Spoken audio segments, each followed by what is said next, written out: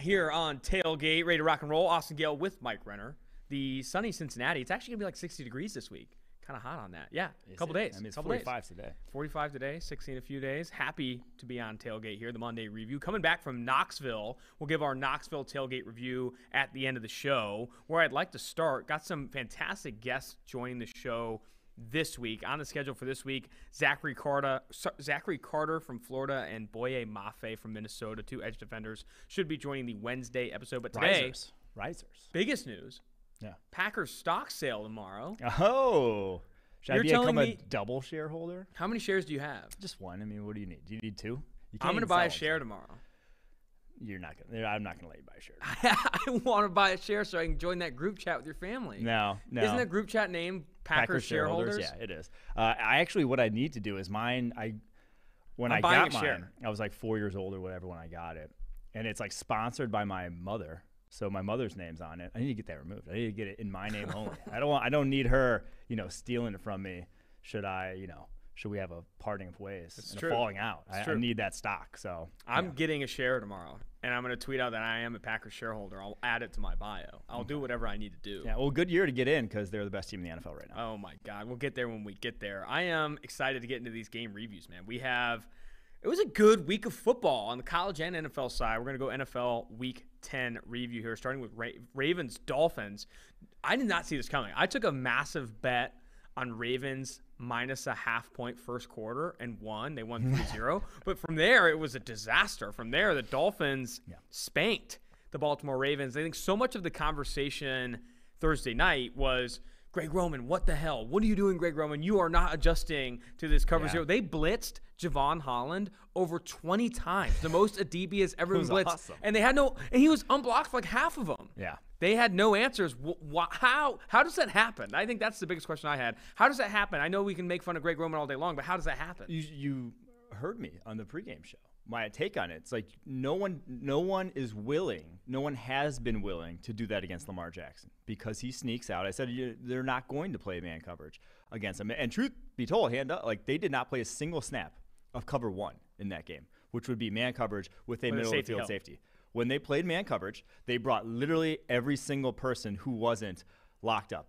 They brought the house every single time, 6 guys, cover zero every time they did, 38% of the dropbacks in that game. And like you said, there was no answer. I think they got only 4 first downs, or 3 first downs against cover zero all day long. That was not what Lamar Jackson, what Greg Roman, what anyone expected, truthfully. And hats off to the Dolphins. Brian Flores and that game plan won it for them. I mean, Ravens closed as 8.5-point favorites in that game. Yeah. 8.5-point favorites, admittedly, on the road. They lose 22-10. Lamar Jackson goes 26 of 43, 238 with a touchdown and a pick. 4 sacks as well. It was just not a good game all around. They could not get the run game going either. Devontae Freeman led the team in carries and had 10 carries for 35 yards. An ugly performance. What we wanted to do on this episode, because it's Week 10, is also take a reset on both these teams as we move forward on preseason expectations versus where they are now. Yeah. I'll start with Baltimore. Is this even that far off from where we expected Baltimore to be at 6-3? They are competitive in the AFC North. There are other teams in the AFC North still tanking. The Pittsburgh Steelers just tied with the Detroit Lions at home. Cleveland got blown out by a rookie quarterback in the New England Patriots. The Ravens are still in the driver's seat to win this division. I think of all the teams, we said the AFC has kind of been week to week just craziness. Of all the teams, Ravens are kind of who we thought they were. Still a very good offense, but it's going to be an inconsistent offense because you don't have that caliber of playmakers. You don't have that offensive line. You're so reliant on Lamar Jackson. And so week in and week out, we've seen them just fluctuate somewhat wildly. And you still have this good defense, but it's not quite the teeth that it has been in recent years, obviously, with some injuries and whatnot on that side of the ball. So that the Ravens are 6-3, very good football team, but it's not like we expected that to be the case, but not a juggernaut sort of top of the AFC, even if they are at the moment close to that. And I'll say for Miami, I had higher expectations than where we currently are right now. One of the most disappointing. That's a fucking understatement. One of the most disappointing teams in the NFL. It has to be. Has to be. Only 3-7 with this win. Tua Tagovailoa, who is hurt, but not hurt enough to come in, which I still don't really understand. Jacoby Brissett starts this game, goes 11-23. He gets hurt. Then Tua comes in. Is honestly the reason they come back and win this game. Goes 8 for 13 for 158. That was absurd to me. I think there's a lot of misunderstanding on how they handled that quarterback situation. If Tua's healthy enough to not just back up but also come in and play well, it didn't make a ton of sense for me not to start. But even at 3-7, I don't see this team clawing back into the playoffs. Their defense has drastically underperformed before this week. There's no reason to think that this upset win at home is a reason to turn this season around, right? This is an outlier among what has been a disappointing year for Miami. Yeah, I don't think this is, like you said, a sign of things to come. I didn't think they were as bad as their record was early on in the year, obviously heading into this game, but I also don't think this is a team that can turn around and make the playoffs, obviously sitting at 3-7. But more needs to be talked about the sort of malpractice of what's going on with Tua Tagovailoa and their development of him in his career. Whether it's last season, the reports that come out after, like literally letting those things like that leak about him, about teammates clowning him or whatnot, trying to trade for Deshaun Watson up until the trade deadline, having those talks be so public that Tua Tagovailoa himself is getting asked about it, having him be a backup when his finger is injured, and then still coming in the game to Jacoby Brissett, who has not played good football at all. Like, I don't know how hurt Tua has to be for him to be worse than Jacoby Brissett, and I don't think he was worse in this game by any measure. And then to have switch offense coordinators after year one to a co-offensive coordinator system has just been a nightmare. Like, it's been truly a nightmare for Tua in his young career. And like, he needed stability coming off of a catastrophic injury, and it has been anything but with the management there. And so they are reaping what they've sowed basically at that quarterback position. Do you ultimately think any changes are made on the sideline? Like, is Brian Flores on a hot seat here? I can't see that happening. I don't think he should be. I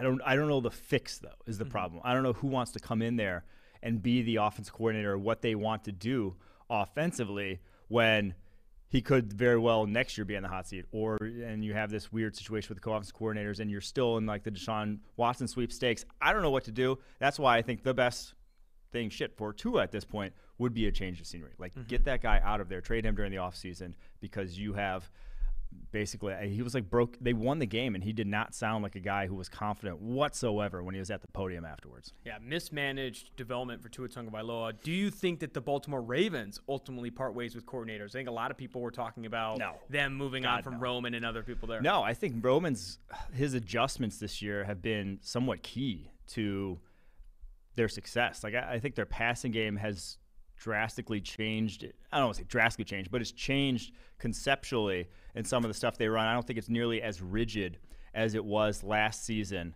and it's playing a lot more to Lamar Jackson's strengths. I still think Greg Roman's one of the better offensive minds in the NFL. He's got a very good track record, and especially formulating a running game around a mobile quarterback to where you could be. I mean, we saw what Lamar Jackson looked like his rookie year without Greg Roman.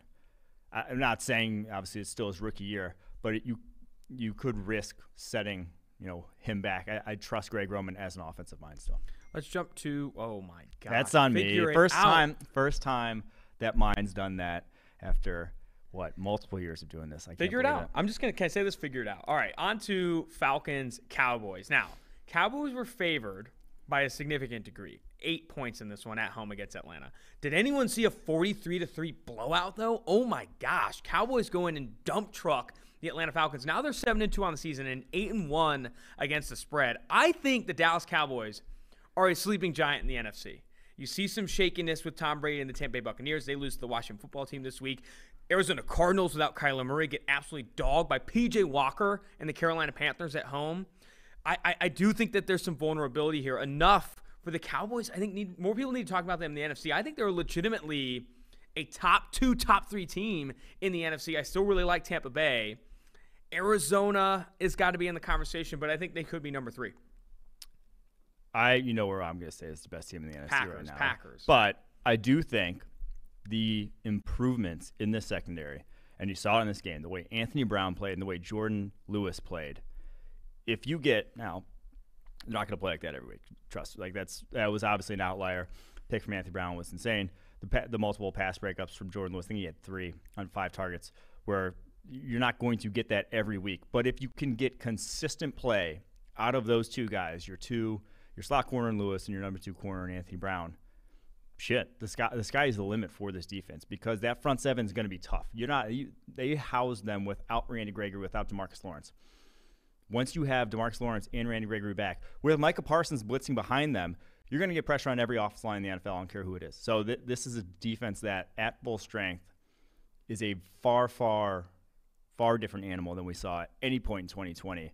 A borderline top 10 defense at full strength if they can, like I said, if this secondary can be playing anywhere near this, the way they have. Micah Parsons put Caleb McGarry in an absolute blender. Caleb McGarry, I think, was the lowest graded player in this game. Just above him, Matt Ryan, another dud from Matt Ryan. He was awful in this game. He had no help against the secondary. The pressure was consistent. 9 of 21 for 117 and 2 bad picks. Like, we've been talking about preseason expectations here. Mm-hmm. Preseason expectations for the Atlanta Falcons weren't to be good.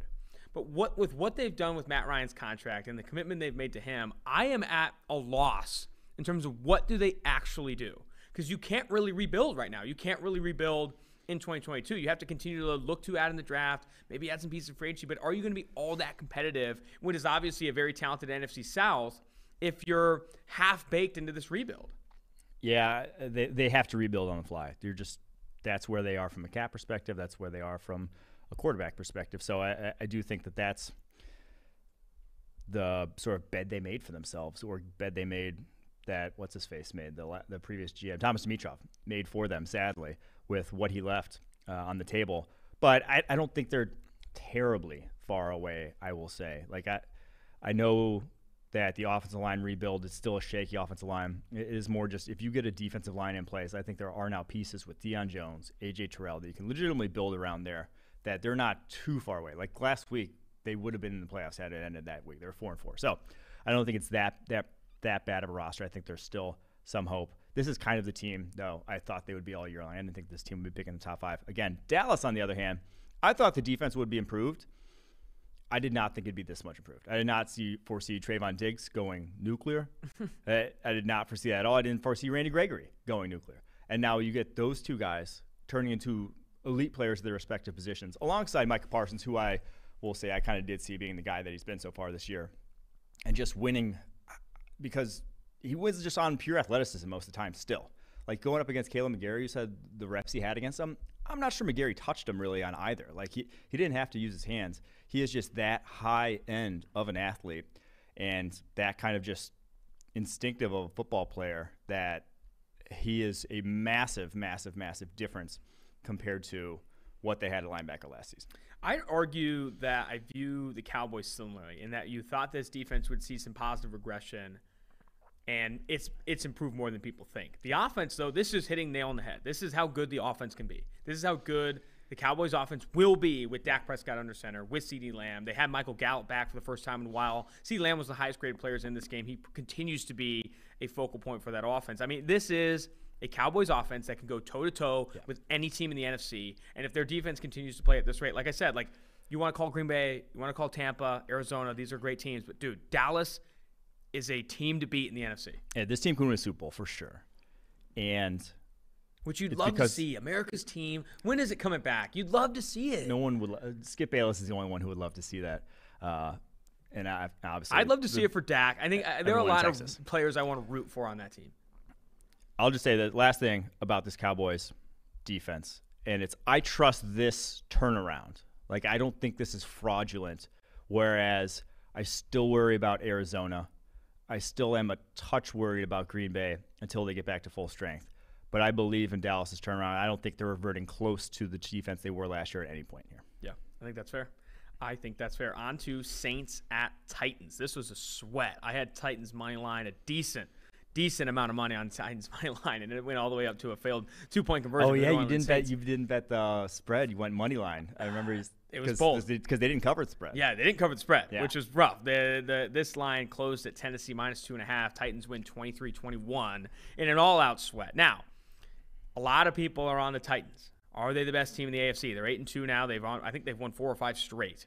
New Orleans put up a good fight. I never expected this line to only be 2.5, though. I felt like the Titans were the better team. Still, Trevor Siemian keeps them in this one, goes 19 of 34 for 298 and 2 touchdowns. My takeaway in this one is that this defensive line has got something. This Titans defensive line with Harold Landry, Daquan Jones, Danico Autry, obviously Jeffrey Simmons, who's a big breakout star for them, like they can actually go toe-to-toe with some of the best offensive lines in the NFL. And, like, the New Orleans Saints have that with Ryan Ramczyk and company. So I thought this Titans defense has seen significant improvement along the defensive line, which has helped out what is a very inexperienced back end in Tennessee. And then offensively, yeah, the run game has been horrendous. And I think that has negatively impacted their offense. But you can still get things done with as good as Ryan Tannehill is playing. Yes, I will say this. I believe he's not going to win it. But Sean Payton's coaching job this year has been one of the most impressive of any coach. Has been probably the most impressive of any coach in the NFL. Like, to have Trevor Siemian in a game without Alvin Kamara, without Michael Thomas, going toe-to-toe with Titans, with Ryan Tannehill. On the road. The top team in the AFC. That just should not have happened. And now, obviously, Titans pulled away. Won in the end. They are for real on the defensive side of the ball, something we were not certain about, and it's because of those leaps along the defensive line that you talked about with Simmons, with Harold Landry, with Nico Autry, all playing at a really high level. And the guy I'll mention, because we're a massive fan of his coming out, Christian Fulton, low-key having a fantastic season there on the back end. Only allowed 11 of 29 targets so far for 191 yards. An unspoken about storyline this season, his first game back from injury here in Week 10. He's been excellent for them, which is nice to see because we're really high on him coming out. That's always nice. I think it would be safe to say, we were talking a lot about preseason expectations, that both the Saints and the Titans have in some ways exceeded preseason expectations. I was not buying the Saints even when Jameis Winston was a starter, and you're still not buying the Saints with Trevor Siemian, but they have, like you said, with Sean Payton coaching up a gem, have exceeded expectations in a lot of ways. No one picked them to even be competitive in an NFC South now that if they won this game, they'd be way closer to the Bucs than maybe people expected during the preseason. As for the Titans, there were a lot of reasons to buy the Titans as the AFC South crown, AFC South winner when it's all said and done. I bet on the Tennessee Titans beating them out. But to have this comfortable of a lead over the AFC South, I think is super impressive and something I didn't see coming. Yeah, I didn't see 8-2. I thought this was a 10-7 team that takes home the AFC South, and they're about to get to 10 wins probably in a few weeks here. Like, they are very much. I mean, the two game in the win column lead in the AFC right now is massive. And yeah, no Derrick Henry is going to be a problem, but I think this team is for real. And it's I don't think they're like I don't think they're as good as the top tier in the NFC. Like, I would comfortably put them behind those teams. But they could very well still be the best team in the AFC because that's just how I see the AFC at this point. I mean, the AFC is a shit show, for lack of a better word. Yeah. I mean, it has been – I mean, your best team last week, the Browns got dump trucked by the New England Patriots 45-7 on the road, and that we'll get to. But, I mean, there isn't a team in the AFC right now you could confidently say is the best. I don't even with Tennessee leading in that record, like, I think every team in the AFC, especially at the top – I mean, there aren't even a lot of doormats in the AFC after the Texans, right? I mean, there is a lot of competition in the AFC, a lot of competition of mediocrity. Before we get to Jaguars at Colts, speaking of mediocrity, X-Chairs, new sponsor of Tailgate, introducing a new tailgate sponsor, X-Chair. Working from home is more important now than ever. Optimize your home office with an X-Chair and our many accessories to enhance your focus, productivity, energy, and comfort. Once you feel the customized support of X-Chair's patented dynamic variable lumbar, or DVL, there's no going back. I have the X-Chair in the office. Some people got them sent to their house. I mean, there's not a single person in the office that doesn't walk by and doesn't say, whoa, is that an X-Chair? And say, yeah, it is. And then they hold up the X. Imagine you sitting up there. No one holds up the X at you. They hold up the X at me. Why? Because I am sitting in the DVL, the dynamic variable lumbar X-Chair. It's all in LMX massage and temperature regulation, exclusively designed and made for X-Chair. With versatile comfort and extraordinary design, X-Chair fits any space, high performance, quality engineering, extreme comfort. Those are all the reasons I love my X-Chair. Now I can't wait to be at work. I literally can't. And sometimes even when I'm not working, I sit in my X-Chair just to get into that feeling. Take my advice. Try X-Chair for yourself, risk-free.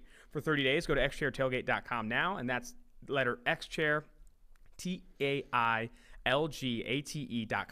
or call 1-844-X-Chair for $100 off your order. X-Chair has a 30-day guarantee of complete comfort, and you can finance your purchases as little as $30 a month.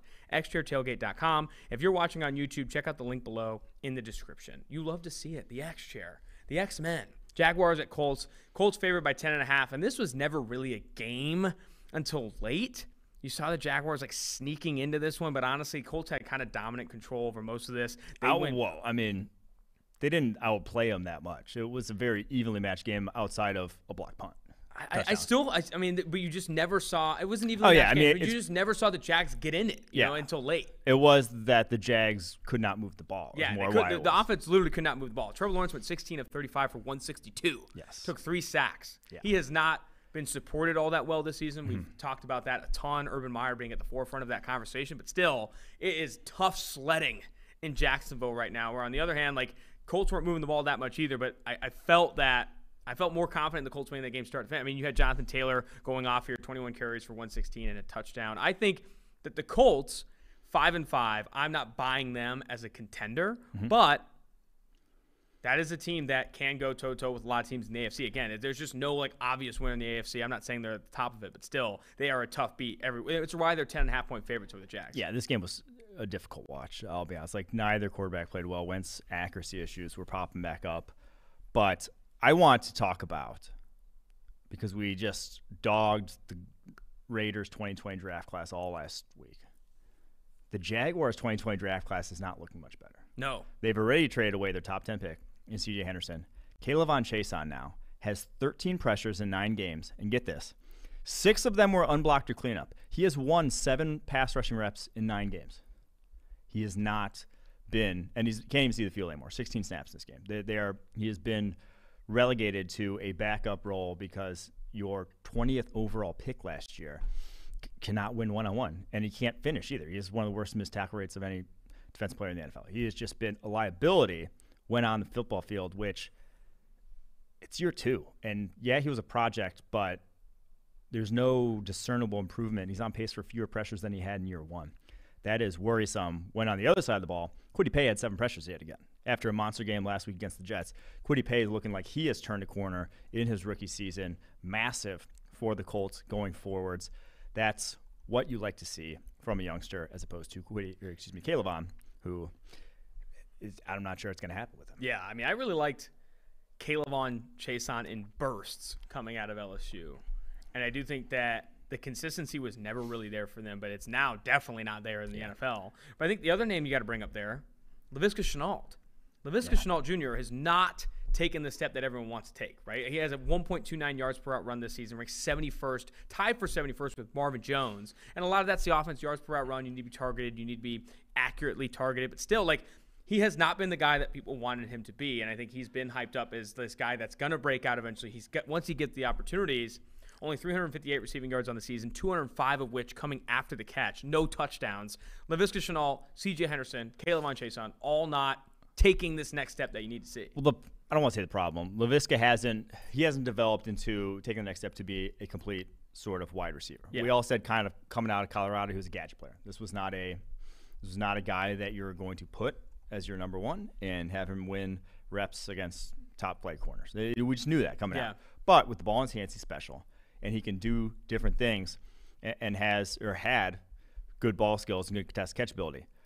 Now, Jamal Agnew is the role that, like we said for Laviska Shenault to do. Like, this offense is a mess because they do not have like mismatched personnel. You got Dan Arnold being like one of your top targets in that offense, and Laviska Shenault trying to play a role that he's just not accustomed to playing.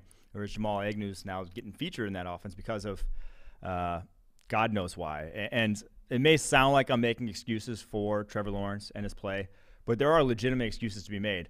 And I would not make excuses for Trevor Lawrence that are like schematically, because I was also high on Urban Meyer coming out, but he has been one of the most disappointing head coaching jobs like we're talking about looking back on the season. I expected a lot more from them schematically in terms of creativity than what I've seen from this offense. It has been as stale as can be in the NFL, and that's just unfortunate because it's really – holding back the fact that you have this uber talented quarterback running the show with not much to show for it.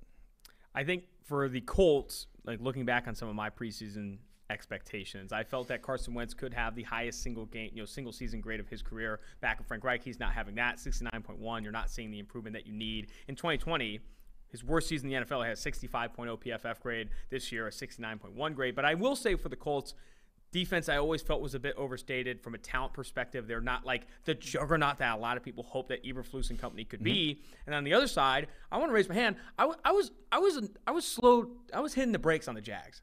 when people were like betting plus 800 AFC South and You that were. stuff. I remember saying, whoa. There's the biggest thing I kept saying was the newness. There's just too much new shit. Trevor Lawrence, Travis Etienne at the time, Urban Meyer. Like, you're going to have so much new things hitting the ground, and it's not going to newness. Yeah, you're going to have so much newness hitting the ground, and it just you called that one. I was too hyped.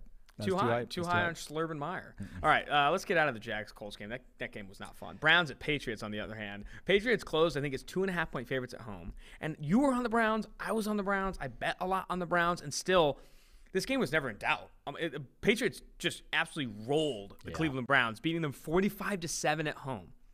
Baker Mayfield did get hurt in this one, but honestly, he wasn't. He gets hurt every week. Exactly. That's nothing new. He wasn't playing all that well before then. Just 11 of 21 for 73 yards, a touchdown, and a pick. Also took 2 sacks in this one. Case Keenum came in largely garbage time and didn't do all that much better. As for Mac Jones, in weeks 1 through 10, since 2006, no rookie quarterback is graded higher than Mac Jones. He has played phenomenal to start this season. I was going to add for Kwity Paye too. The list for Kwity Paye, weeks 1 through 10, rookie edges, Von Miller, Bosa, Mack, Garrett, the other Bosa, then Kwity Paye. He is 6th on that list in weeks 1 through 10 in PFF grade. He has been, like you said, turned the corner. For Mac Jones, the number 1 among all rookie quarterbacks with enough snaps to qualify in weeks 1 through 10. He has been great. A big reason why they are exceeding expectations. I don't think anyone saw the New England Patriots being as competitive as they've been, at least of late. They started slow, which I think some people expected, but they're turning it on right now. This defense looks good.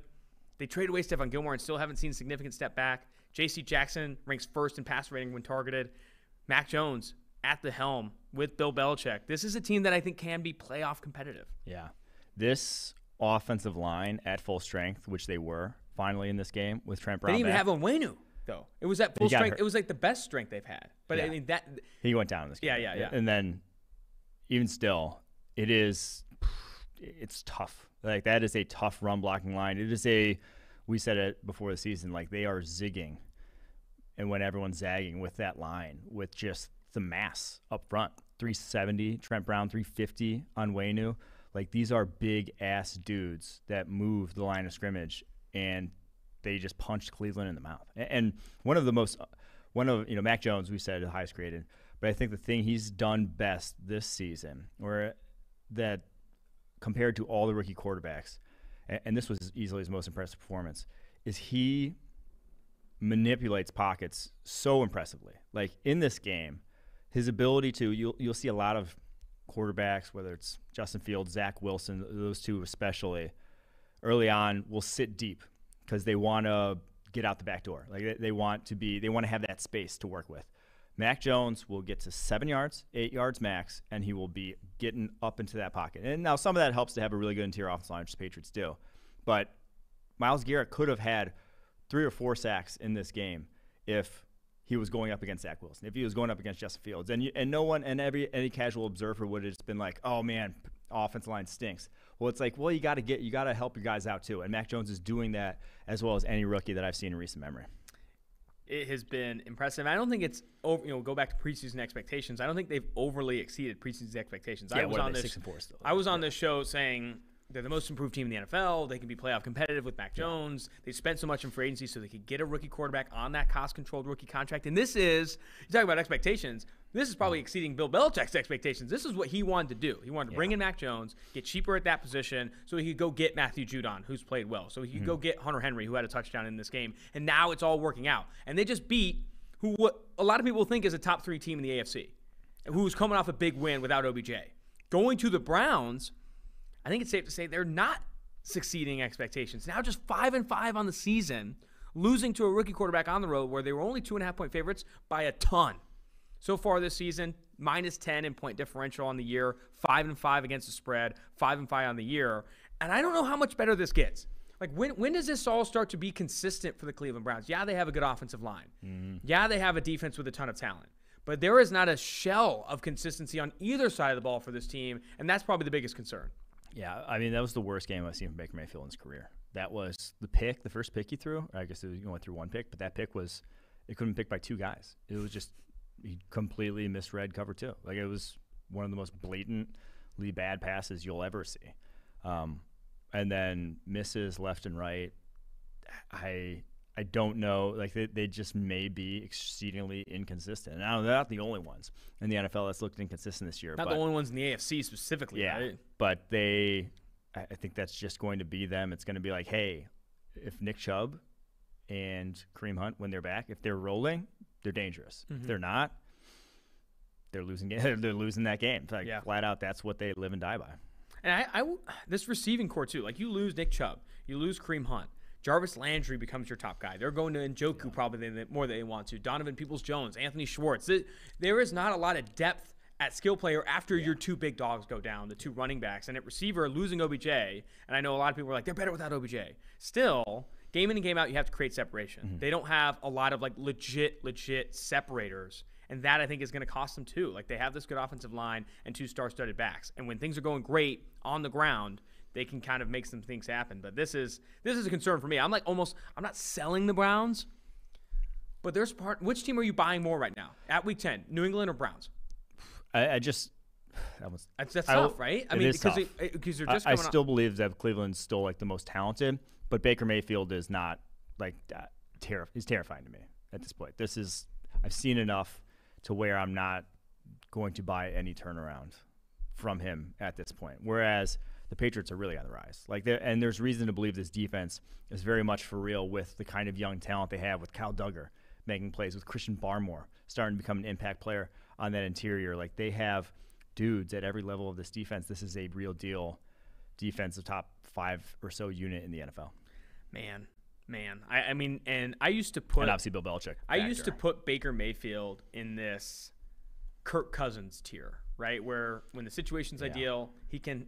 But there are too many sacks on his tape, too many turnover-worthy plays on his tape that Kirk Cousins doesn't even do. Like Kirk Cousins is one of the highest-graded quarterbacks in the NFL because he doesn't make those mistakes, and a lot of his turnover-worthy plays can be gimmicky at times. Baker Mayfield makes flat-out mistakes, holds the ball too long, can take unnecessary sacks, bail out of clean pockets. I'm moving him down from this Kirk Cousins tier in a lot of ways, at least after the last few weeks, right? Like he has not played at a consistently average to above average rate. Yeah, there's no consistency to his game. It's such a weird. There's no real comp for him at the quarterback position in terms of like how he plays it, because he's got such like strongly defined strengths and weaknesses. Like I don't think he's inaccurate. Like I don't think he misses a ton of throws. No, and usually bad quarterbacks, that's a problem.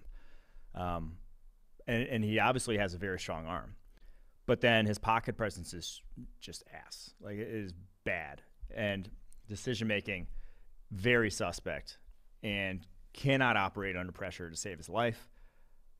And there's just like these very, like I said, strong defined strengths and weaknesses that, like, if you are a good defense coordinator, if you're a Bill Belichick, you can exploit him, and obviously just did. Let's get out of this game. Bills, Jets. This was another tough watch here. Bills, Jets, and it was really never in doubt. The Bills win big as 12.5-point favorites on the road over New York. They win 45-17. The Mike White era was great. I loved it. It was really fun. I think a lot of people enjoyed it. He's the future. Western Kentucky Hilltopper, great. Goes 24-44 for 251 and 4 picks in this one. It was ugly. Really ugly. Bills' defense is tough. It's top in the NFL. I think the Bills' defense statistically is the best in the NFL. It's also probably the most consistent. If you had to look like game by game, and I don't know if there is a tougher defense in the NFL right now. It also speaks to what we said after the Bengals game, though. It was like he didn't grade well because he didn't do much. Yeah, like, he didn't have to. He was not asked to go above and beyond in that game. And yeah, he did some nice things that Zach Wilson hadn't been doing, and that if you could blend their games together, you'd get a much, much better quarterback. But it's still Mike White on his own. It's still a limited thrower of the football, and I think you saw that against the Bills. And Josh Allen, after that just awful performance against the Jags, was, at the very top of his game this week. Yeah, Josh Allen, this one, had the highest game of his season, or highest graded game of his season. He looked phenomenal against the most big-time throws of any quarterback in a single game this all year. 8 big-time throws in this one. The Jets defense has been horrendous. Going back to preseason expectations, you expected some Robert Saleh impact, and it is not turned into much magic. And offensively, one, you expected Zach Wilson to be healthy, and two, you expect him to play well. I think they've fallen under expectations on both sides of the ball. Yeah, I agree. On to Lions at Steelers. Game that ended a tie, surprising Najee Harris and a lot of people as well. The Steelers were favored by 8.5, which I always felt was big. Mm-hmm. Steelers favored by 8.5 in a rainy, gross game. And then you find out that you had Big Ben, who heroically self-reported his COVID symptoms. So then you had Mason Rudolph playing this game. So that 8.5 fell all the way down. I think it got down to 5.5. 5.5 point favorites at kick. Lions, Steelers tie at 16. In a game that I think both teams wanted to lose. Both teams did not want to win this game. It was a disgusting, gross game to watch. I don't ever want to watch a game like that again. It was. So Mason Rudolph averaged, the passing games were running games in this. 4.8 yards per attempt. Goff averaged 4.6 yards per attempt. Oh, my God. Hard to do. You don't see that in today's NFL anymore. It just doesn't happen. Tie, obviously, it was brutal. I don't know. Like, Mason Rudolph is just, I can't believe they kept him on as the backup. So, like, my thing. He was so tough to watch the last time he got extended run that I can't believe they didn't go out with Big Ben and his health issues at his age and try to get a real backup quarterback, because this was not it. Of all the bad teams in the NFL, I think the Detroit Lions are doing this best. They got Jared Goff in there. They're just they're on their way to the number 1 overall pick. Yeah. They're not winning a lot of games, but they're somewhat competitive, right? They're 5-4 against the spread, but 0-8-1 on the season with the tie. Like, they are, for Detroit Lions fans, at least like in games. Whereas like you watch like some of the Jets games this year, they just get blown out every single week. Like, this has been a competitive Lions team that is on their way to the number 1 overall pick to really right the ship. And they have 2 first-round picks, I believe, this season. Like, yes. that is where you want to be as a very bad football team. And I think that's the biggest takeaway. Like, if you're a Detroit Lions fan, yeah, you want to win games. Yeah, you want to root for something. But, man, you get the number 1 overall pick, and you have 2 first-round picks in 2022. That is how you right the ship. You move on from Jared Goff, and you try and really rebuild this thing, because there are a lot of other teams that are terrible, but in half-baked rebuilds. I don't really know what they're going to do next. The Houston Texans are a bit of a dumpster fire. The Jags are in like a rebuild on the sideline. They're going to need to make some plays with veterans elsewhere. Like, this is a really good, bad football team in how they're positioned. I think we kind of hit the nail on the head in both these teams preseason, where we're like, Lions and the Texans are the clear tier of bad number 1 overall pick. Steelers, while they got shit on a lot of the offseason, still have an immensely talented defense, still have playmakers at every level of that defense, still can shut down a lot of offenses around the NFL, still should win some games, but they are going to be tough to watch offensively. And they have been, and that's led to 5-3-1 at this point. Like, it's led to a team that would make the playoffs. It's the season ender right now, but it's not like, I don't think even Steelers fans are looking at this team and being like, Super Bowl. Yeah. Like, well, we could get it. It's like, no. I don't even think there's lightning in this bottle, right? Like, you're not like striking lightning in a postseason run. Like, I don't know who's sparking that. Chase Claypool hurt. You have Juju Smith-Schuster still hurt. Like, this, there's a lot of reason to think that, they'll be competitive, because Mike Tomlin is one of the most underrated coaches in the NFL. But this is not a team that you're USC head coach Mike Tomlin. Stop. All right, get off this game. I'm out. Lions, you're in a perfect position to rebuild. Steelers, moving on from Big Ben ideally, keeping Mike Tomlin ideally, and I think you'll get more competitive. You could take a Patriots-like route here. Move on from a lot of your veteran talent. Go get younger at the quarterback position, cost-controlled at the quarterback position, and start this rebuild. Yeah, they seem like a team that has to pick a quarterback in the first round. We've talked about the quarterback pick the class. best one. They're going to. I would give it a 50+% chance of picking a quarterback. Love that. Because they're just expensive. It's an expensive team right now. Bucks at football team. Football team at home favored by 9.5. I bet the Bucks live when they went down. They were like plus 118 to win, and I got wrecked by this game. So football team wins 29-19. Football team improves to 3-6 on the season, 2-7 against the spread. That was just their second win against the spread this year, and they won outright. Buccaneers, on the other hand, here's a stat for you. 6-3 on the season, and a team I know I've called the best team in the NFL, only 3-6 against the spread, not exceeding Vegas set expectations. Is there a panic button near this situation, and where's your hand on it? Are you hovering it? Are you feeling it up a little bit? Are you smacking it? What's your take? No, there's still injuries. There's still injuries on this roster, especially in the secondary, that I'm not super worried, because this is who they were last year too, you know? Like, their offense would just kind of shit the bed sometimes, inexplicably. So I don't think I'm too worried about the Bucs. I think you start to worry if you start to get serious injuries and guys who aren't going to come back this year. That's when I would worry, but I don't think they are. That's not where they're at right now. They're going to get healthy here sometime soon, so I'm not too worried. But football team, this is a Pyrrhic victory for sure. Wait, no, is that the opposite? It's the opposite of a Pyrrhic victory. They won, but it's a bad win because Chase Young tearing his ACL. Yeah, that is a brutal loss for them in year 2. This was a wild game though. Like the Brady throwing 2 picks. One was just like not his fault whatsoever, and then having one of the, like, not even hyperbole to say it, one of the greatest drives in any NFL game in history. 10 minutes and 36 seconds to score a touchdown. They were within, what was it, a 4-point game. Yeah. There's 11 minutes on the clock. 10 minutes and 36 seconds, they score a touchdown. Like, they literally ended the game with 11 minutes left and the ball only up 4 points. They ended it right then and there. Not right then and there. 10 minutes, 36 seconds later. But that was just insane to watch. You're like, they just keep converting. Third down. They got it. And then they go for it on 4th down, which I loved.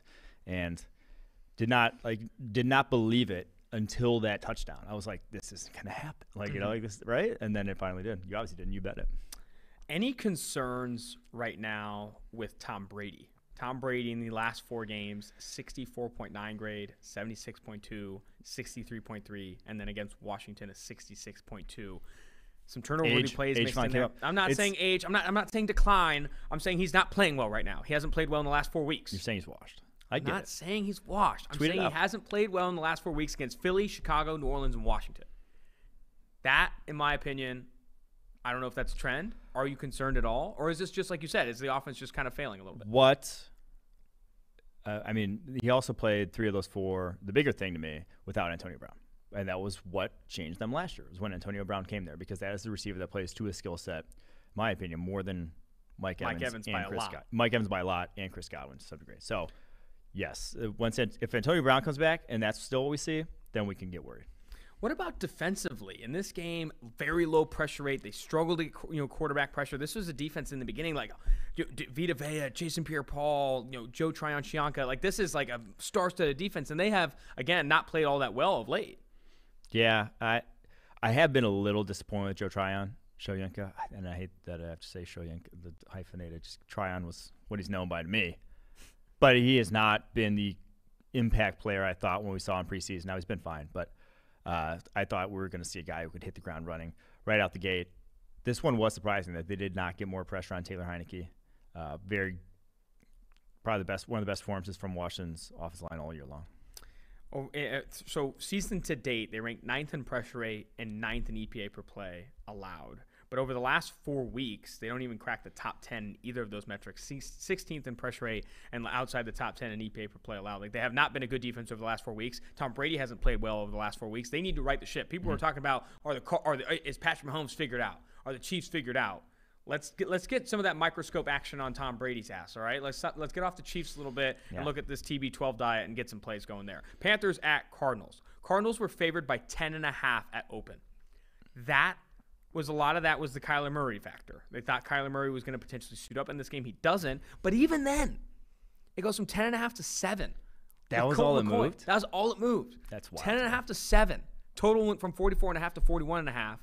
That was a game I wish I bet, but I was already taking so many L's on the 1 o'clock slate that I ended up not betting it. But I wanted to bet Panthers. I wanted to bet Panthers money line. I wanted to bet Panthers against spread. They go in with P.J. Walker, Cam Newton, 34-10 on the road against Colt McCoy and the Arizona Cardinals. This was an ugly game, and I don't think the reactions here are that without Kyler Murray, that was fool's gold against San Francisco. Without Kyler Murray, this Arizona Cardinals team stinks. Yes. Flat out. And DeAndre Hopkins, too, still banged up.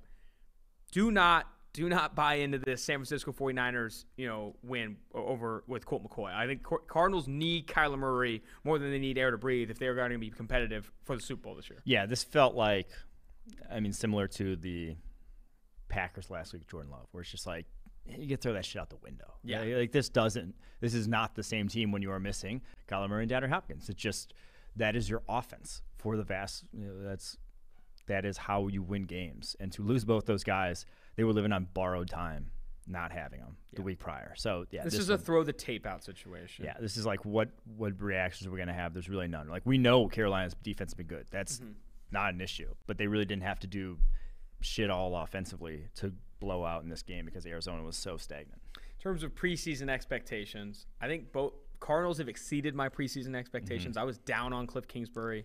I was down on this finally working out, and it has. And for the Panthers, I think they've fallen below my expectation. I thought Sam Darnold would have would look better than he has. I tweeted out recently that he has pretty much the same PFF grade, same EPA per dropback, all that shit as he had in New York. He is the same guy in Carolina with Joe Brady and company. This has not worked out. And now with PJ Walker and Cam Newton, I think they are an improved team. They are going to have more life. Yeah. I think Robbie Anderson's going to be screaming a little bit less on the sideline. And I think that, in my opinion, do you feel? I know they just come off a win, and they're 5-5 on the season. Do you feel the PJ Walker, Cam Newton surge could vault them into like a wild card swing of the bat? Matt Rule keeps his job and everything goes glory? Yeah, possibly. Or are you not buying this win at all? I think it's very possible because it's a very good defense, and Darnold was, nothing short of a liability. I thought we would not, first 3 games, everyone's crowning him. I didn't think it would be that good, but I also didn't think it would be this bad. I thought you'd be getting like Case Keenum level quarterback play from Sam Darnold, which is just like be okay every single game and not necessarily lose you games.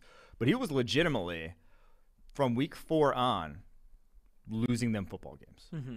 He was giving them 0 shots to win those games. Like, he was the problem. So I think any sort of average quarterback play there, and you could see this as a playoff team. One of the best games of Sunday was Vikings-Chargers, in my opinion. That was a fun game start to finish. Vikings win 27-20. They were 3-point dogs on the road against the Los Angeles Chargers. Before we dive into that game, though, got to bring up our guys here. Manscaped, one of the proud sponsors of the Tailgate Podcast. Manscaped just launched new products. Oh, new ad read. Here we go. Manscaped just launched new products, including their all-new Ultra Premium Body Wash, a 2-in-1 shampoo and conditioner, which you love to see in the shower. I got to cut time in the shower, okay? I don't got time for a body wash, conditioner, shampoo. I got to get it all in one. It's time to give yourself, or someone who needs it, the gift of beautiful skin, hair, and balls this holiday season. Alrighty, go to Manscaped and use code PFF for 20% off and free shipping. This week, we are giving away multiple Performance Package 4.0s. Rate and review the podcast. Leave your email, and we will choose winner at the end of the week. Rate and review the pod, and you could have jingle balls all day long. I was looking for a word on play there. Play on words even. Can't have it. You could get a Performance Package 4.0. You could be as clean as me. Inside the Performance Package 4.0, you'll find the Signature Lawnmower 4.0. You've heard it before. This electric trimmer has proprietary advanced skin-safe technology to reduce cuts on your nuts. It's also waterproof, so you can use it in the shower. They also just launched their new 2-in-1 shampoo and conditioner, which is key ingredients with benefits that include hydrating, nourishing, conditioning the scalp, and strengthening your hair at the same time. 'Tis the season to load up on Manscaped products, so get yourself, your dad, your brother, and friends the best gift of all, the Manscaped Performance Package 4.0. Get 20% off and free shipping with code PFF at manscaped.com. That's 20% off with free shipping at manscaped.com. Use code PFF. Clean up your nuts and make Santa proud this year. Any reactions to making Santa proud with some clean nuts this year? I really wasn't paying attention there. You weren't paying attention to the last line? Can I read it to you again? Nah, you're good. Clean up your nuts and make Santa proud this year. Okay. Santa is always proud of me. He's checking his list. He's checking it twice. Have you been naughty or nice? And are your nuts clean? Did they add that to the children's song? I feel like they should. All right, on to Vikings-Chargers. I know you guys were waiting for that. This, in my opinion, the discourse needs to start. Of? Justin Herbert, and what the hell is Joe Lombardi doing? Is he a bust? Oh, okay. No, he's not a bust. No, he's not a bust. Kidding, no. Seth Galina reached out. He's like, hey, can I write a piece on Herbert? I think this offense is limiting him, if not neutering him completely. I think there's a lot of evidence for that. Like, Lombardi is, we've talked about the quick game dropbacks. We've talked about not pushing the ball downfield. He has the same average depth of target of guys like Mac Jones and others that he should be pushing the ball down the field way more. Only 20 of 34 for 195, a TD and a pick in this game. Also took 2 sacks. Herbert has proven to be, in bursts, better than his average depth of target and better than the amount of opportunity he's getting to throw the ball downfield. And it's not even that the Chargers don't have a receiving core to make it happen. Like, Mike Williams, Keenan Allen, all these guys can create separation down the football field. Even Jalen Guyton, your guy. What's the problem here? Where's the crosshairs for you? I agree with the offense. Like, I cannot believe that this is how you're trying to play into his strengths. And the other thing is, it's like you run this offense if you are worried about your offensive line. when it's like you got to get the ball out quickly. If you're the Raiders, and you're like, shit, like I can't afford this many liabilities. But they have one liability to account for. You have right tackle right now, Storm Norton. The rest of that offensive line, you can trust to a degree to win their one-on-ones. So you don't have to, and if that's the case, you can chip that side. You can get help to that side and keep Storm Norton from going one-on-one too often to attack down the football field because you have the personnel to do, everything suggests a downfield passing attack except for literally what they're running. Literally the offense they're running. And I thought, if you haven't read the article on PFF.com that Seth Galina wrote, the comparison to when Joe Lombardi went to Detroit with Matthew Stafford, and basically Stafford's numbers went in the tank. His passing grade that year the years with Lombardi was 67.6, which his career average is over 80. And so it just really takes away what those guys with the big arms who can attack down the football field with ease. It takes away their biggest strength. Herbert's been very good at this underneath stuff, but it is why they have to run these perfect drives and he has to hit every single throw, and they can't have one misstep or else offense stalls. And we've said it all year long. It seems like the sum of the parts, they're still playing below it or still getting results below it. And this game was part and parcel. His average depth of target this season, 7.5, is lower than Alex Smith's his last year with the Kansas City Chiefs. Yikes. If you're lower than Alex Smith in average depth of target any year, that is not where you want to be. And okay, but let me play devil's advocate for a little bit, just a second, see how it feels. Not all of that is on Lombardi, right? There is some of the average depth of target is not just an offensive coordinator stat. So it's very much tied to it. I'll just say it. It is very, very much tied to it. And if you watch this offense and where the routes are developing, and the quick game dropbacks are obviously a concern. And quick game average depth of target on quick game is 200% lower than where it's going to be on non-quick game dropbacks, and I think that's a big concern. But is there any reason to think that Herbert's also taking things closer to the vest here? To me, no, not really. I think it's very much on. It's Lombardi and Lombardi alone. That's fine. You can say it. But also this is an offense you operate if it's Tua Tagovailoa and you're trying to ease in a rookie. I feel like they're hesitant to put too much on a young quarterback's plate when it's he is beyond a young quarterback at this point. He's a quarterback that could probably win you a championship if you have the rest of the piece around him, which I think they do. They just have not lived up to it, and it's sad to see because I thought they could really give the Chiefs a run for their money at points during the season, whether it was after they beat the Browns. I'm this team can make some plays, but that has not come to fruition. And I mean, this is a bad loss at home to the Vikings. The Vikings were the Vikings are better than 4-5. This is not a bad Vikings team, but the Vikings were downward spiral. This could have been the nail in the coffin from Mike Zimmer had they lost this game. So sadly, I think Justin Herbert and the Chargers have, in a lot of ways, exceeded expectations, but still not really reflected in their record on the year. You'd like to see them win more football games than they have, just 5-4 on the season. But in terms of Herbert's grade, 87.2 PFF grade this year. He had a 79.9 last year. The big-time throws is the biggest issue. He's had 4 big-time throws in the last 4 games. He's not getting those high-end throws that improve your PFF grade and chase these things down the field. And a lot of that, like you said, is the offense. And I will say this, they're getting we said you way performed above expectations under pressure last year.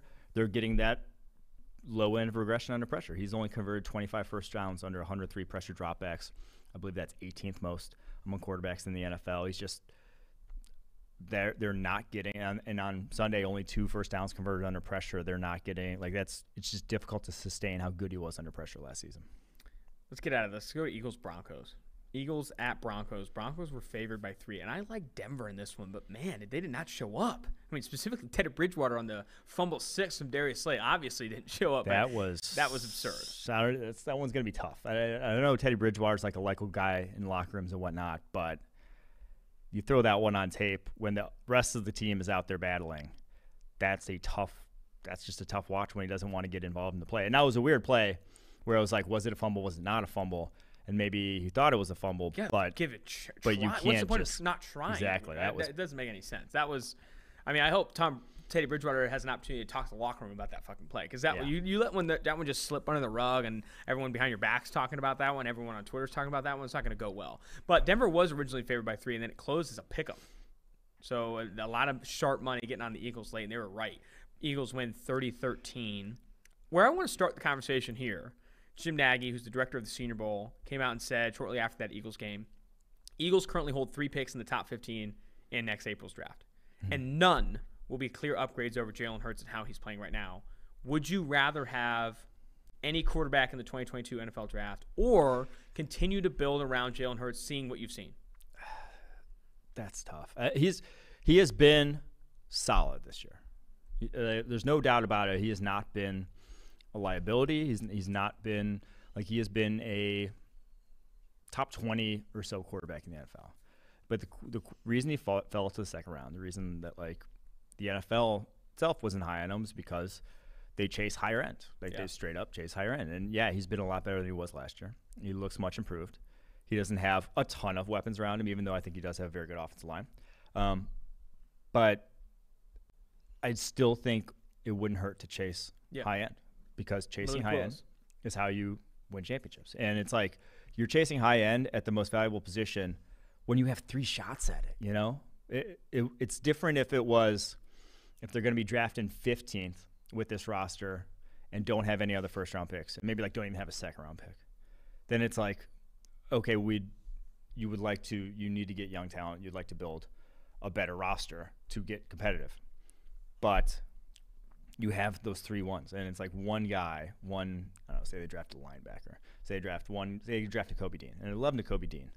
But it's like you're going to Kobe Dean versus maybe Matt Corral, when Corral has a stronger arm than Jalen Hurts, has been far more accurate in college than Jalen Hurts. Is a high-end athlete himself. And it's like prospect-wise, I get that it's like Nagy saying, yeah, they're not clear upgrades, but all those guys would, coming out, be considered better prospects than Jalen Hurts was coming out. So that's just the thing with me, is they're in a unique situation that it doesn't hurt you to take a chance. It doesn't mean you have to play the guy. It's just another chance at the most valuable position.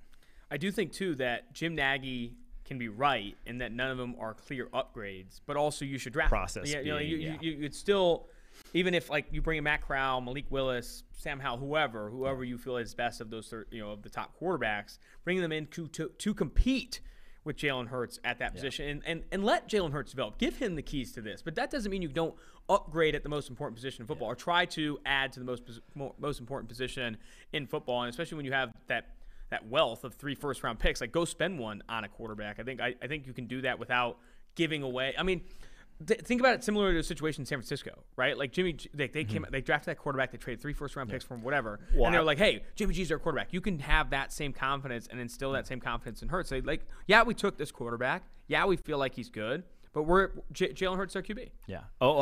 I would even just go to the team they played, the Broncos, sitting at 9, Justin Fields, not a clear upgrade over Teddy Bridgewater. Teddy Bridgewater is the top 25 or so starting quarterback in the NFL. Like, he's competent. You're not certain that Justin Fields is a clear upgrade over him.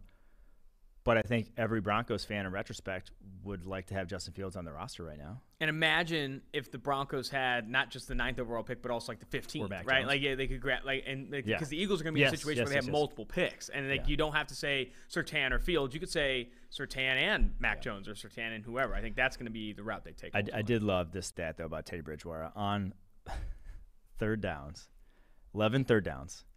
He completes 6 passes for 36 total yards and 2 first downs. Oh, my gosh. That's Teddy Bridgewater in a nutshell. You hate to see it.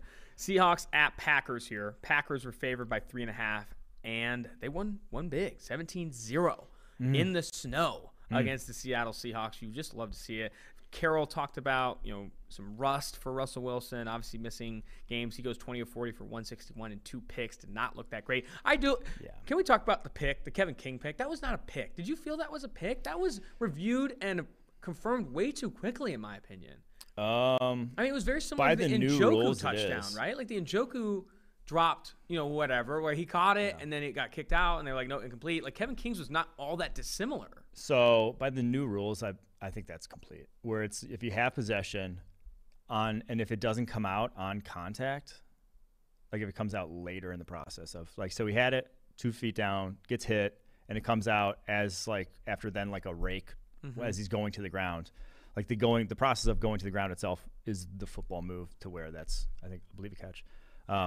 But like if that was, it was tough. I mean, here's the thing though. If that was the weirder one on was the 5-yard line though, that's incomplete, right? Would you? I don't think so. I don't think that matters. Really? Just, yeah. The weirder one to me was that they ever called the fumble recovered by Aaron Rodgers.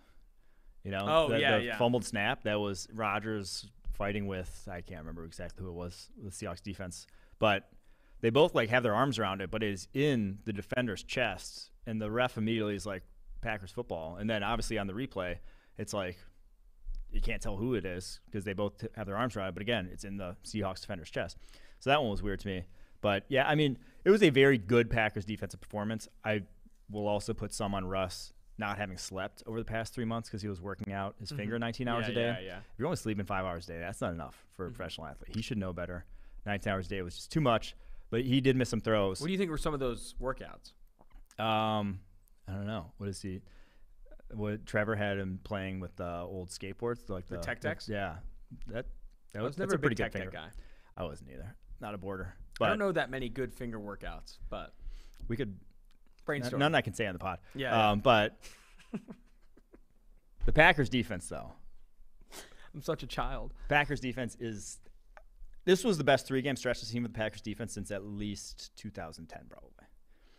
Like they hold Kyler Murray, Patrick Mahomes, Russell Wilson, whatever, banged up Russell Wilson. 34 total points in those 3 games. That's just a far cry. And it is, one, a combination of the fact that Devondre Campbell's playing out of his mind.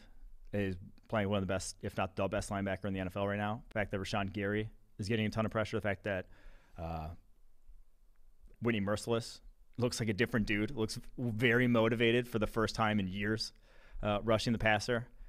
The fact that they have probably the best safety tandem in the NFL right now. Those two guys are the key that don't get talked about a lot, but legitimately the key to this defense and the way it is teamed up, the way Joe Barry's defense runs. Those guys are coverage players, and they are often get left one-on-one with deep routes. In this game, if you go back and watch the All-22, like they have Lockett, they have DK Metcalf, those guys bearing down on them for corner routes, post routes, and they are staying on top of them exceptionally well.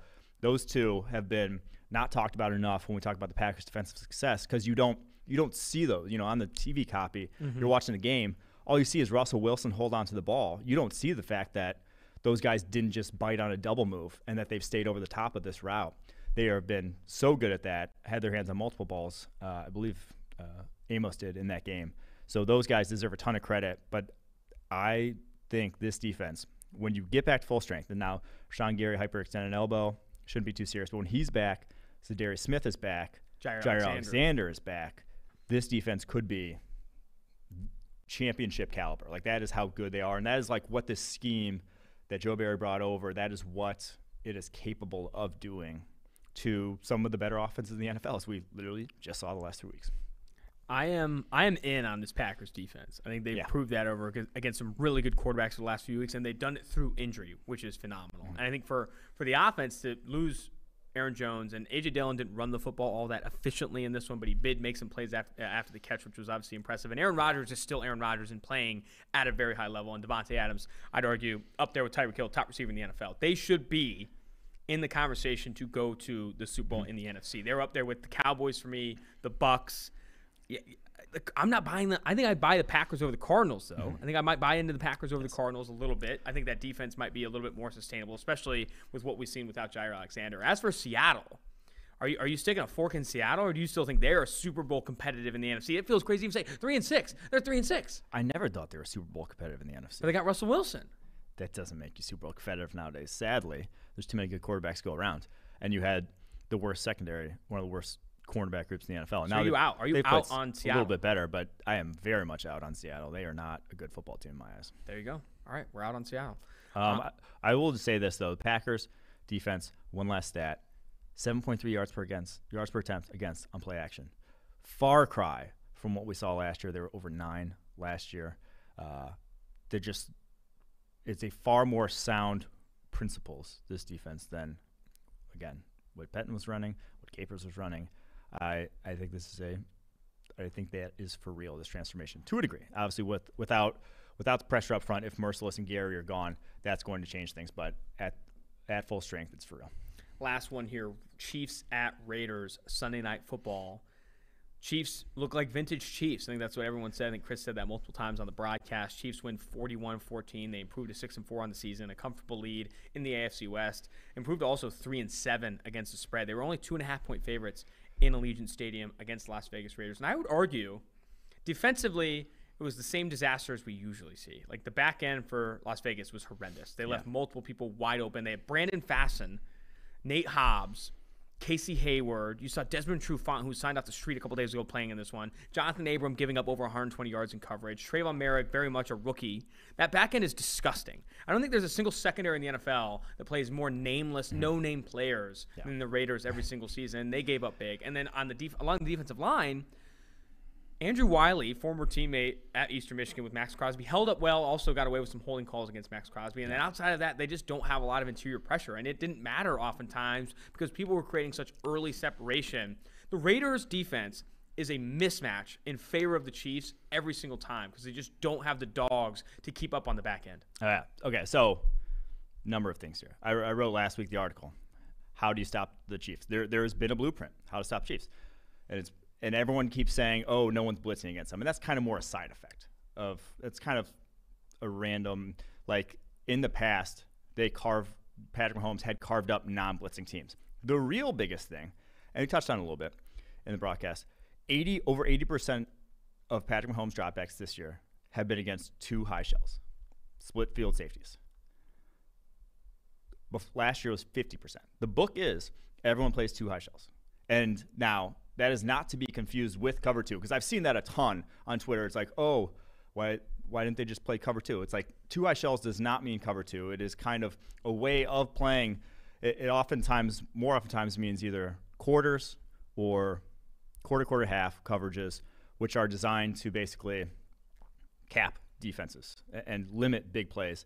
And it also, oftentimes, when you run cover three out of two high shells, it has a safety as more of an intermediate level player, or like it shuts down play action game a lot better. You have your safeties out of run fits, so they're not worried about play action fakes. They're not worried about quick game stuff. They are coverage players only, and that's what we talked about with Packers and what they do and why they did such a good job of shutting down the Chiefs. And so, two tweets here that I have that described kind of the situation in this game perfectly. Josh Cohen, who does pregame stuff or does like a lot of the research for CBS broadcast, said this: playing various too deep coverages and forcing patience, runs, etc. has been the recipe for defending KC. And now notice he says too deep, which is not cover two. Even I think Sam Monson made this mistake. Cover two is not how you beat KC. It's the too deep. It is the split field safety stuff. Problem with Las Vegas doing that is you're putting 24 in coverage. 24 being Jonathan Abram, who allowed 9 of 9 targets for 124 yards in this game. And so when they did that, they targeted Jonathan Abram. Now, the other one here is, and they truthfully did not do that. They only played 21 snaps of split field coverages versus 52 of single high. Because Gus Bradley, Gus Bradley runs a ton of Gus Bradley high. is the cover three single high guy. And so Quincy Avery tweeted this, which I loved. He said, I do have a question for the Raiders. If people have dudes against the Chiefs doing one thing on defense, why did you think it was a good idea to do the exact opposite? Which was every single team that has faced the Chiefs and shut them down this year has done what I just described. 80% of dropbacks. 80% of dropbacks. Two high shells. Don't give a shit about the run. Don't give a shit about run fakes. Just defend the deep plays. Raiders did not do that, get exposed in this game. And it's like, yeah. That's why I always felt the 2.5 was a disaster. I mean, the 2.5 was just an easy bet because the Raiders, again, this mismatch, right? And I mean, I didn't even think about it as in depth as Gus Bradley's going to play way more single high than any defense has, regardless of what the trends are. And then you factor in, even if he does throw some two high safety looks out there, he's got a rookie and Jonathan Abram down deep.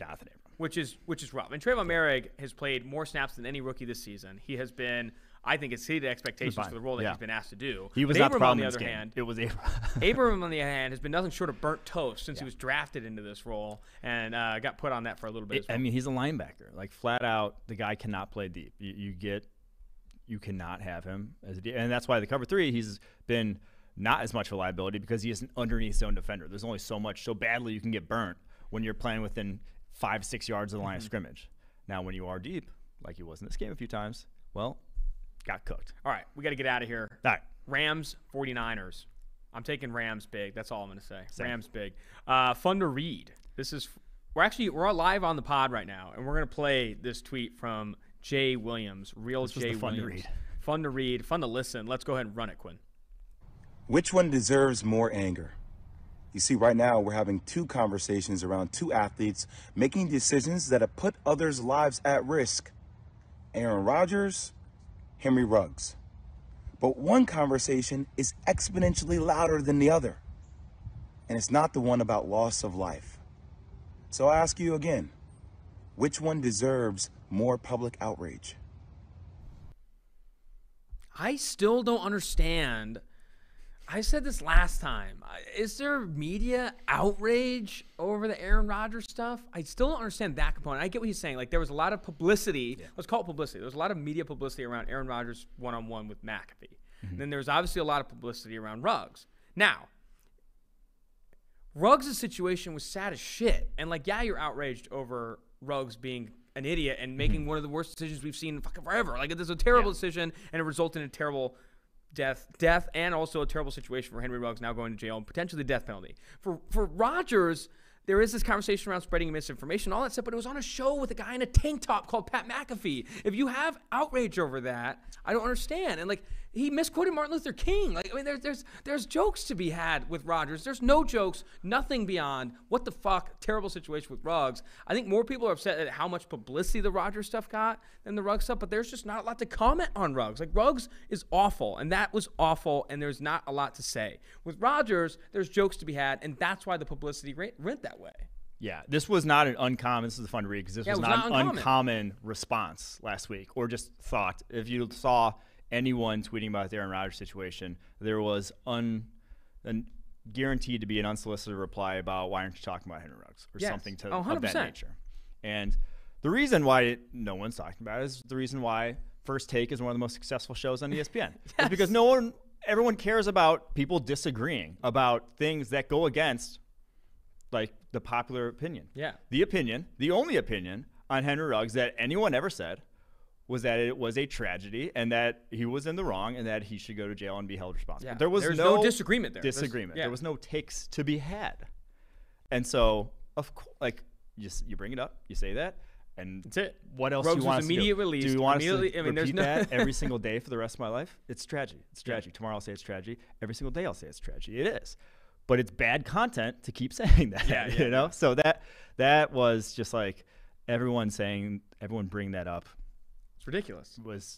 It was not an uncommon thread, but, man, I don't know what the point Jay Williams is really trying to make there. The interviewee, McAfee, when Rodgers brought up Joe Rogan and taking his medical advice, literally was caught laughing on that show because that is insane, because it's hilarious and content for days. Now, fun to watch, a little bit easier conversation here. Swift is fun to watch. This is from World of Isaac. Isaac calling Swift fun to watch. He does a hurdle, which I agree. Which was the only fun to watch part of that Detroit Lions game. Yeah, was probably DeAndre Swift. There was not a lot of else fun to watch in that game. Now, Marcus Mosher, who I do think might be a repeat offender here on the fun to watch list. Marcus Mosher today. He obviously does not listen to the show because he keeps banging out fun to watchers.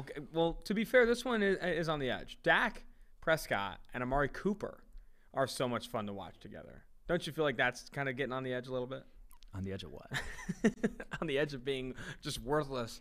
Well, I just love a better take there. I mean, I guess if you're sharing highlights, though, like he just has a highlight of Amari. I mean, maybe we're being dicks on all of this, right? No. Like, I mean, if you're actually, I will say we're not, because it was difficult to find some this week. Like, these were some tame ones. Coaching people out because I think we're seeing a trend of people getting. Well, just you wait till draft season, baby. Yeah. Because when there's 300 players in the draft, I think 250 will be called fun to watch when it's all said and done. Yeah. Every fifth round fringe receiver that's got nice hands, it's gonna be fun to watch at some point in the draft season. So make sure you're following along as we get into draft season here. What was your C or P moment of the week? I did not cake. This was not.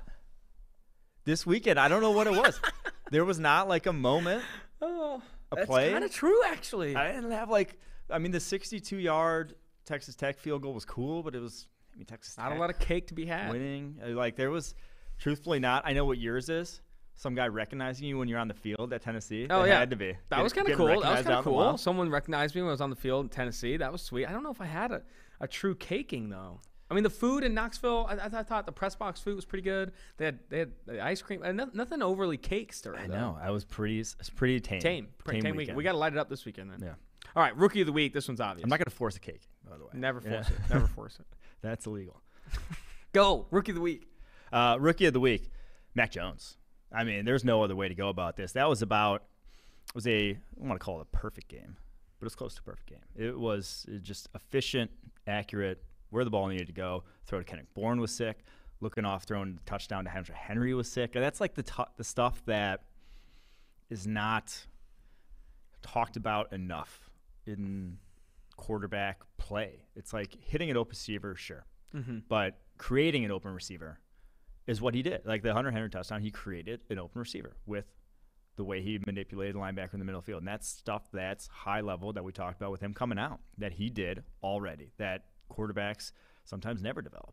And so Mac Jones, this one was not close this week. No honorable mention because he was the dude. Yeah, he was a dude, man. He was phenomenal. Kwity Paye played well. I mean, there's some other guys that played well, but Mac Jones obviously taking the cake that you missed in week 10. Blackout, Pat Freiermuth, tight end for the Pittsburgh Steelers. Not only did he have 2 drops, but holy shit, the fumble late. And that was Trey Flowers on the recovery, too. It was getting all the way out to the edge to make a play. That was. I mean, everyone in Pittsburgh, when Freiermuth catches it, they go, boo. There were some boos, I think. I think those weren't moves. Those were boos down the stretch because that obviously cost them. That cost them a chance at the win, a chance at a Chris Boswell field goal, and handed the Detroit Lions the tie. There was part of me that felt that I thought for a second Jared Goff and the Lions might have taken a knee there. Just say, hey, we're going to take this tie. We're going to take our ball. We're going to go home. Okay, we're not losing this game. I like that they tried to go win it, but still, that was hilarious. Yeah, I mean, Freiermuth, that was tough. This is tough at OT for him, sadly. And, I was floored that they even tried to bite off a little bit more there with 8 seconds left because of what literally happened. Not even because of that. If he doesn't fumble there, they don't get a playoff. Yeah. Because that was 3rd and 1. He didn't get a yard. He goes down. You can't spike it. You got to kick the field goal there. True. So that to me, I would have just gone out and kicked it, taken my medicine. Obviously, you give him a Hail Mary chance on the other end if you don't get it, but very surprised that they even tried that. That is it. On to tailgate review. Knoxville, baby. Knoxville was sick. I like Knoxville. The energy in Knoxville was great. I will say this. There were fucking barely any Tennessee fans out. I mean, we got more Go Dogs than we did Go Vols. I think they knew. Everyone knew going in that this was going to be a bit of a bludgeoning, and it was. It was a tough game to watch. The press box food was pretty fire, though. Yeah. Had some good food in the press box. But in terms of the tailgate review, the tailgate scene was tame, man. A little bit. It was more of a bar scene, right? It was a 3:30 kick, and where everyone that was going to head into the game or even attempt heading into the game were at the bars. Now, the 2 best bars in Knoxville, if you do go, Cool Beans and Uptown. No, Leaderboard. Leaderboard's also sick, too. No, Uptown was not good. Uptown's smelled like puke. The one that smelled like puke. Yeah. I've never had a bar smell more like puke than Uptown. That was the anti-cake your pants. Yeah. We walked in. We were kind of hungover from the night before, and we literally had to leave. We literally turned around. We showed our IDs. We walk in. It was an empty bar, and it was disgusting. And they weren't even open at 7 p.m. on a Friday. I've never seen it. It didn't open until 8 p.m. on Friday. I don't know. It was a weird scene. But Cool Beans is one of the coolest bars we've been to on our tour. We'll probably do a full review of all of them, top 5, once we're done. Leaderboard was great. I will say, when it was more of a bar focused, it sucked because post game, every bars line was loaded. Every line was an hour, so it was very difficult to get in. More than an hour. At Cool Beans. Drug it down a touch, and that was after a loss too. So final tailgate score, 84.2. Love the city. Yeah. Gorgeous city. Great college town. Probably be fun as hell to go to. Tailgate wise, I believe that ranks. It doesn't help that they aren't relevant, right? I mean, it doesn't it had a similar vibe to LSU. When we went out to LSU, went to Baton Rouge, tailgate scene was kind of tame. Everything was kind of tame because LSU wasn't that good that year. Mm-hmm. And I think Knoxville, Tennessee, very similar. We did get on the field, and I did get a real up close pic of the dog, the pup, the Smoke. Yeah, Smoke. That was pretty sick. Mascot was also pretty dope. But good times in Knoxville. Until next time. We got to give a shout out to James and the boys. James and the boys. That's right. Yeah. We met out some people who love tailgate. Been listening to him for a long time. Gave them some hats, and they were fun to hang out with. They beat the shit out of us in darts. Oh. I was getting my ass fucking wrecked in darts. You were getting wrecked. I never want to play darts again. I didn't get the shit beat out of me, but I lost in the last turn. It was pretty tough. That was rough. Shout out to James and the boys there I think we were at Cool Beans then. Yeah, Cool Beans. Cool Beans. All right. Until next time, Asta Gale, Mike Renner, the producer, Stone Rochelle, Mike Quinn, James, Or no, not James. James is just a friend. David Sofaro, Max Chadwick. Make sure you rate, review, and subscribe to the podcast. Love to see it. I'll see you on Mike Brown.